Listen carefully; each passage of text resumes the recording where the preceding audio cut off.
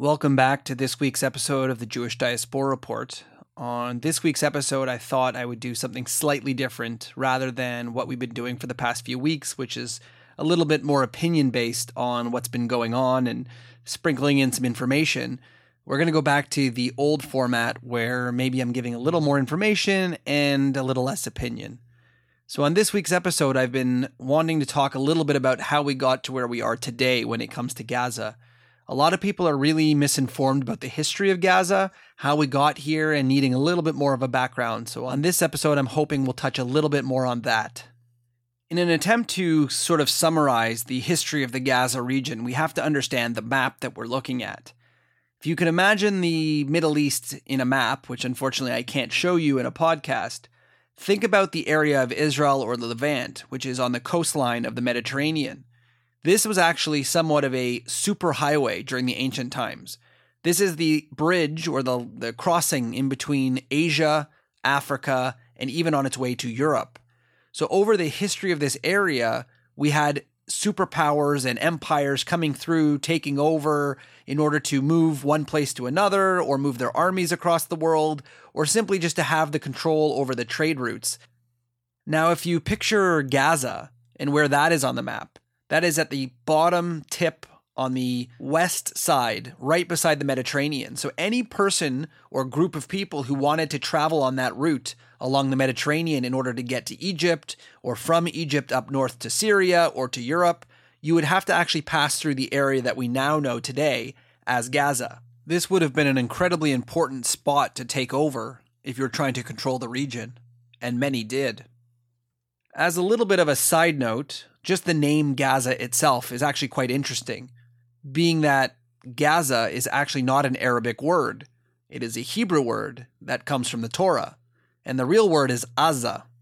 So for all of the people who like to say that that is really quote-unquote Palestinian Arab land, like we've said in previous podcasts, it's interesting how all of the cities and the areas that they currently occupy, amazing how not many of them have actual Arabic names. I'm sorry to break it to those out there who like to suggest that the Palestinian Arabs have a thousands of years old culture and claim to the land of Israel.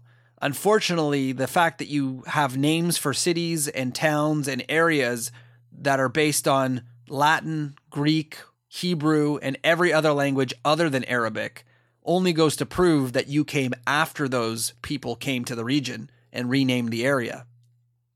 Gaza often is referred in the Hebrew Bible as the land of the Philistines. The Philistines were a sea people that came likely from Greece or somewhere in that area, who took over the west coast of Israel and were actually quite the thorn in the side of the Israelites, which, on a side note, is actually the reason why the whole land was then called Palestine by the Romans as an insult.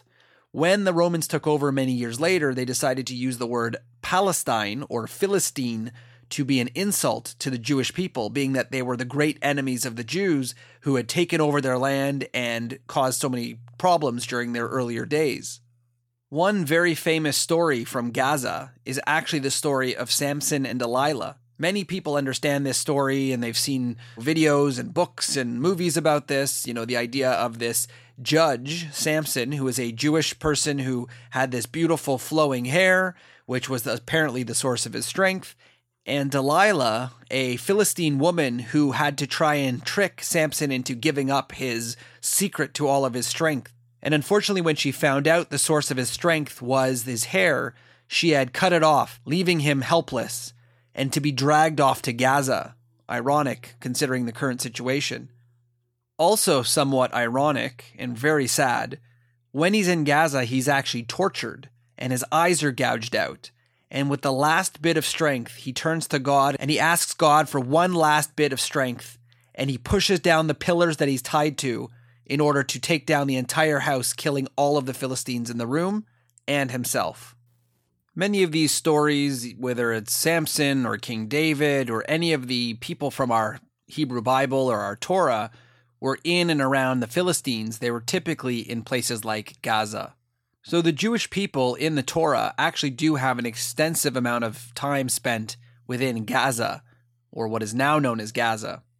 If we fast forward a little bit to when the Greeks took over the area, This Greek outpost called Gaza was actually a Hellenizing influence over the ancient Israelites. It became somewhat of a zone of issue for the Maccabees when they were trying to retake Israel and remove all of the Hellenization. A lesser-known Maccabee, Yonatan the Hasmonean, conquered Gaza, and he moved there in 145 BCE, 20 years after the temple in Jerusalem was captured and the miracle of the oil happened. Gaza was then officially absorbed into the kingdom of Judah and ruled by the Jewish Hasmonean kings. As we move forward a little bit and we pass a few empires and we move on to the Muslim conquest of the area. And when the Muslims came in, they took over all of the Levant, they took over everything all the way up to Turkey and down to Egypt. And in the middle, unfortunately, was Gaza and Israel. This area was then left under eventually the Ottoman Empire, with a mix of Jewish and Arab inhabitants. This led to the 1929 pogroms. After a decade of increasing anti-Jewish rhetoric from Arab leaders in the British Palestine, armed Arab groups rose up to attack Jews in August 1929. The riots began to spread to other areas, including the cities of Tzfat, Hebron, and Gaza. Scores of Jews all over these areas were killed by the Arab riots. After taking no action for 6 days during the riots, the British soldiers finally stepped in to stop the riots and to finally remove the Jews from the area they had lived for centuries. All of the Jews living in Hebron and Gaza were forced from their homes and forbidden by the British authorities to return. So what used to be a Jewish area under the Maccabees and the independent Jewish state eventually was given to the Arabs. This wasn't the end for the Jews in Gaza, though. The Jews returned to Gaza and established kibbutzim, or collective farms, in 1946. Jewish life in Gaza unfortunately didn't last very long. As the United Nations proposed division of the mandatory Palestine, Gaza itself was divided between a proposed Arab state and Israeli state. Israel, who accepted the UN plan, was attacked immediately by the Arab states who did not accept it in 1948. In the fighting that followed, Israel captured Gaza. In a subsequent ceasefire negotiation, Israel decided to give Gaza to Egypt in return for control over the nearby cities of Ashdod and Ashkelon. At the same time, the Arab population of Gaza grew as Palestinian Arabs moved to Gaza from other areas around what is now known as Israel. Israel conquered Gaza once more in 1956, after Egypt and the Arab nations attacked Israel once again. And even when the Egyptians lost to the Israelis again, Israel decided to return Gaza back to the Egyptians. During the 1967 war, Israel again conquered Gaza, and in the 1970s, the Jews began to return to Gaza once again. And over the next 30 years, the Jews built 21 new farms and towns within Gaza. Gaza actually became the home to most of Israel's organic farms and accounted for 15% of the overall agricultural output of the country. For over a decade, Arabs and Jews lived and farmed side by side in Gaza. There were no border walls or security fences or anything like that. That was until the first Intifada in 1987. Peaceful coexistence officially came to a halt as the Oslo Accords of 1993 promised to evacuate most of Gaza, giving way to be governed by a future Palestinian authority. However, the peace agreement did fall apart, and tensions continued to rise in Gaza. In 2005, a major event happened in Gaza, and that is the pullout of all Jewish people who had lived there for years. The Israeli government decided that it was going to give one massive show for peace, and they were going to pull out all Jewish people from the Gaza Strip, no matter how long they had lived there for, in order to show the Gazan people and the world that they were realistic about peace and they were willing to do whatever it takes. The world watched in 2005 as the Israeli army was turned against its own people, forcibly removing families from their homes and destroying them with bulldozers in order to give the Gazans a chance at a future state.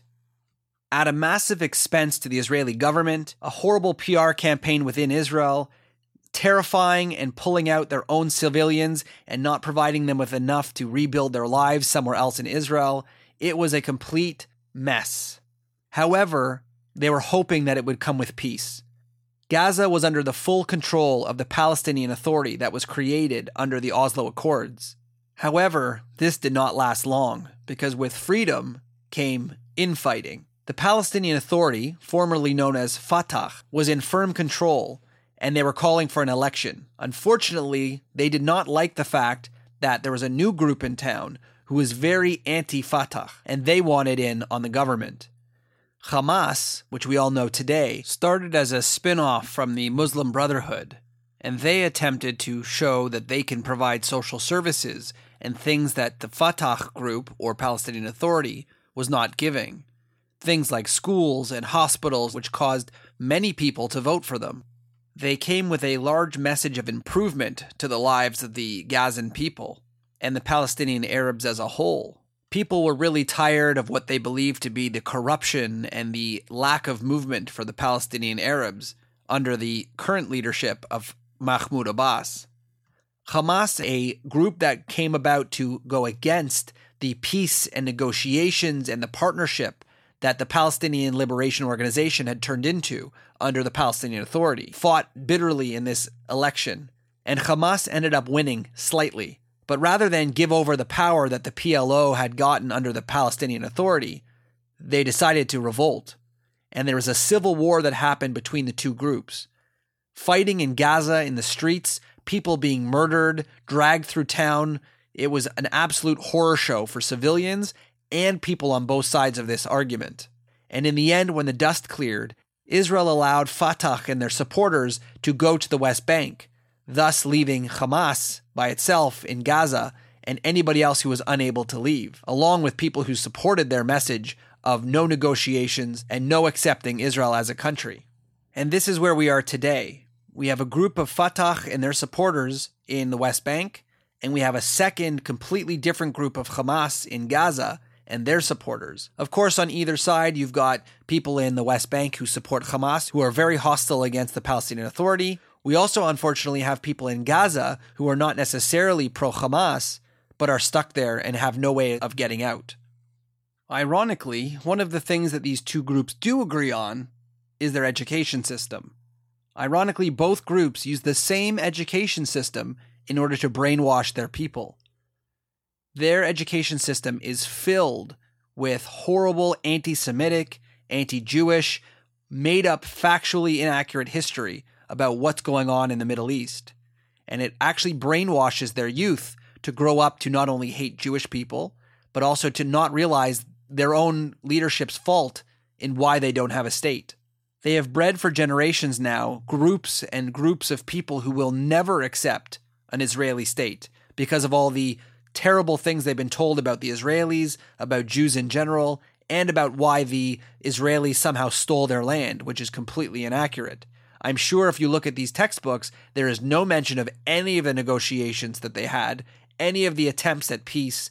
All they say is that Israel stole their land, which is completely untrue. Groups who look over these textbooks in order to show the world what they're teaching their students, math problems like, if 3 people martyr themselves against the Israelis, and 2 more people martyr themselves, then how many martyrs do you have? It is really funny the level in which these people are so uneducated. There's a great video of Yosef Haddad, an Arab Israeli, asking a Palestinian person who the first prime minister of Palestine was, or who the prime minister was just before the Israelis occupied the land. And this Palestinian guy had no clue of his own history. I know this likely goes without the need to say, but for anybody who might be new to the podcast, there was no ancient historical leader of the Palestinian land, because there wasn't one. And we wonder why people, unfortunately, are supporting these groups that are in Gaza and even the West Bank, when they grew up learning nothing but the fact that Israel is the oppressor and that they stole their land, and the reason their life is so terrible is not because of their own government, it is because of the evil oppressor Israel. So knowing what we learned from what they're teaching their kids, along with the cycle of violence, are we so surprised that we get polls coming out of Gaza that say that 80+% of Gazans support Hamas's actions on October 7th? Or are we surprised that 98% of Palestinian Arabs feel the pride in being a Palestinian after October 7th? How do we deal with an issue like this, where people are so brainwashed in Gaza that they don't know their own history. How do you fight this terrorism that is caused by a lack of education and their leadership lying about who's the cause of their problems while stealing all of their money?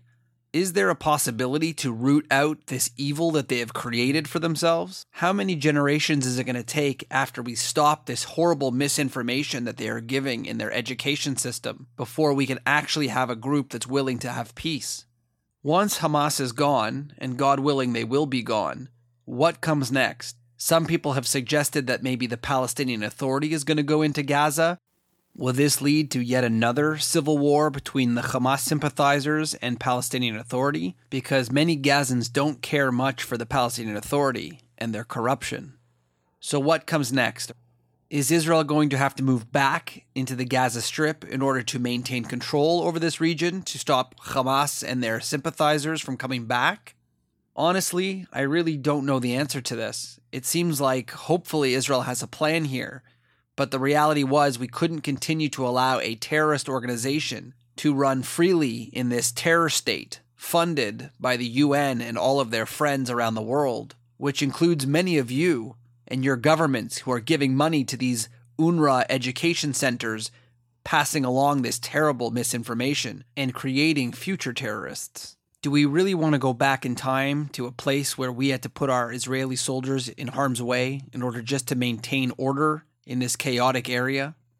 In the end, this really is a region that has been fought over for many, many, many years by many different empires. But when we look at the history of Gaza, we can understand that one of the best times that it's ever had is when Israel was controlling it, and the Gazan people, along with the Israelis, farmed side by side and lived happily and safely next to one another without any barrier walls, security fences, or checkpoints. This is what we should be hoping for.